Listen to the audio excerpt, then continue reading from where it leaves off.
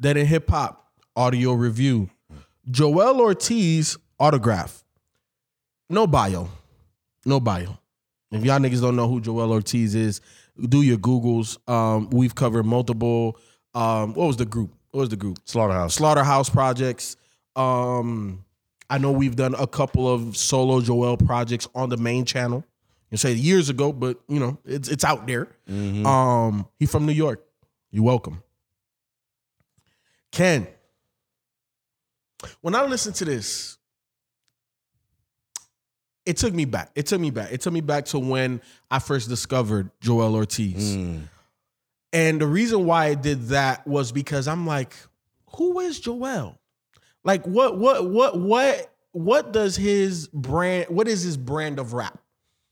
Because he doesn't do anything like double time or anything like that. He doesn't necessarily always go over your head. He's good with double entendres. But the thing that I think that makes Joel dope is that his lyrics are just real. Like it's very matter of fact, a person that experienced what he's rapping about. Like he's not the greatest storyteller in the sense that he doesn't embellish. When you hear him tell you about certain things that he's gone through, it's like, yeah, that sounds about right. I know people that done did that, or I've been through that similar thing. But it leaves a little bit to be desired. Because when I heard Sahai come on, I was like, who is this? Who's rapping like that right when they jump on the track? And I had to look and I'm like, God damn, Sahai. Bro, when you dropping the shit? Like, because we need the shit. Sahai, you know what I'm saying? But then it made me think of Joel and I'm like, why? I want more out of Joel. And not saying that he's bad. And this is honestly one of his better solo projects. Yeah, I listen to a lot. You know, I'm Hispanic, so I gotta, you know, I'm the brother man. You know, us Hispanics gotta stick together.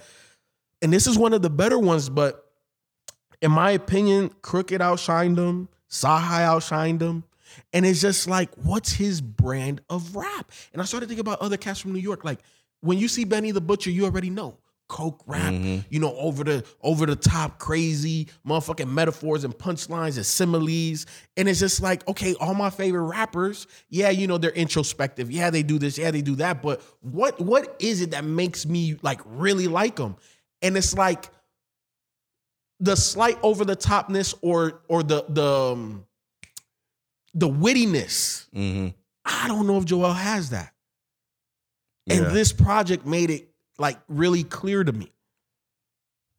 Yeah, you know, when I listen, I haven't listened to a Joel Ortiz project in a minute. So when I put this on and my feelings came on, I was like, okay, that's a nice little intro or reintroduction or whatever. I ain't gonna lie, when Housing Authority came on and King Crooked, I was like, oh, I said, okay. I said, all right. So I thought that was dope. I thought overall this was good. I thought overall this was really good. And there definitely has some standout tracks on here. I liked Lifeline. I think they had the Lay Your Head on My Pillow sample. That was dope. Sincerely Yours. Love the beat. Love the way he rapped on that joint.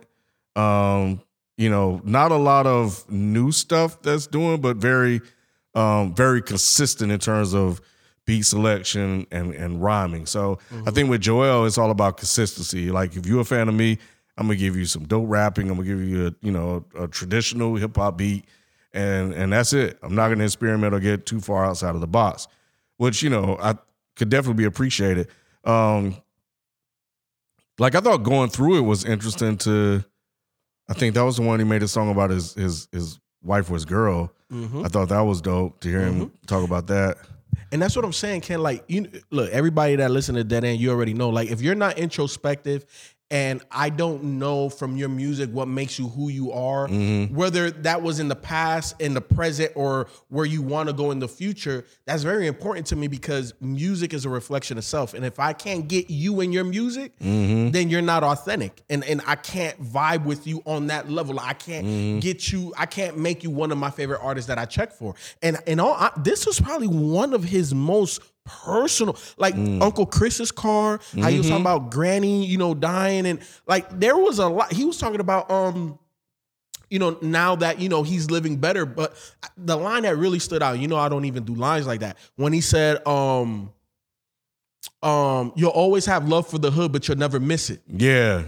When he said that, I'm like, bro, that's so true, because I would never go back to the hood. And I love all my bros and everything that made me who I was coming from that. But I'll sleep nice in the suburbs. I'm good with that. So there's just so much realness here. You know what I'm saying? So that's why I really fuck with it. But again, from the rapping standpoint, and not saying that this motherfucker did not spaz, because obviously when he had him and Crooked, the way they was killing that. But at the end of the day, it's just like, I don't know, like that proverbial next level of rap. I don't know if Joel can hit that. Yeah. Yeah, I thought it closed well. Love is Love with Sheet Luch. It was good hearing him. And Doors Up, I thought the beat was nasty on that. But man, look, the standout track. You better say it. Holy Ghost. Holy Ghost. The way this, because I thought it was a completely different album. The way that shit came on with that intro, like that's different. I feel like I haven't listened to many of his most recent stuff, but I was like, oh my God, so soulful, so smooth. Had a little Marvin Gaye vibe to it. And then the motherfuckers came in and started rapping. I'm like, oh shit, that's some different shit. I fucks with that shit heavy. It did. So yeah, that's my favorite track over here. But overall, I thought this was a really good project. Yeah, really, really good. Really, really, really good. Again, I think, and I want to say I've listened to every single Joel Ortiz solo project. It's been some years now that I've listened to him. I may have to go back to see where I put this in his discography, but as of right now, this is definitely my favorite one. This joint was dropped fairly recently, about 4 or 5 days ago, November 12th. And where is it? 13 songs, 43 minutes. What were some of your favorite joints? Oh, this was on Mellow Music Group. That's what's up. I didn't know that. Yep. I didn't know that. Yeah, dope, nice. Yeah, they put out dope shit. Oh yeah, they do. Of course. Yeah. So definitely, this is a right fit for it meets that threshold of quality, man. Yep. So it makes a lot of sense. My favorite tracks are Doors Up, Love is Love. Holy Ghost is my absolute favorite on here. Sincerely Yours was dope. Housing Authority, and I love the way they sampled Tony. So give me Lifeline. Give me Uncle Chris Carr. Give me Housing Authority. Give me Lifeline. Give me Going Through It. Give me Holy Ghost. I want to say Therapeutic as well. Give me Therapeutic. But look, guys, Joel Ortiz, Mellow Music Group, Dead in Hip Hop. You already know what it is, man. Hit us up, because me and Ken are trying to figure out 2022, and we want to get an early advance on it. We have learned from 2021 and how we need to approach 2022. And I throw some things out there, because you already know me, man. If we're going to do something, man, we got to do it bigger than when we did it. And I don't know, me and Ken are a little bit apprehensive about the suggestion that I made. But it's probably one of the best suggestions so far. So if we don't get anything else to rival that, we're going to roll with that. But we would like definitely for you guys to be involved as to how we move forward with DE 365 22. So, all that being said, you already know, hit us up on the socials. Let's talk. Let's share some ideas. But all that, we'll be back tomorrow with another review. We out. Peace.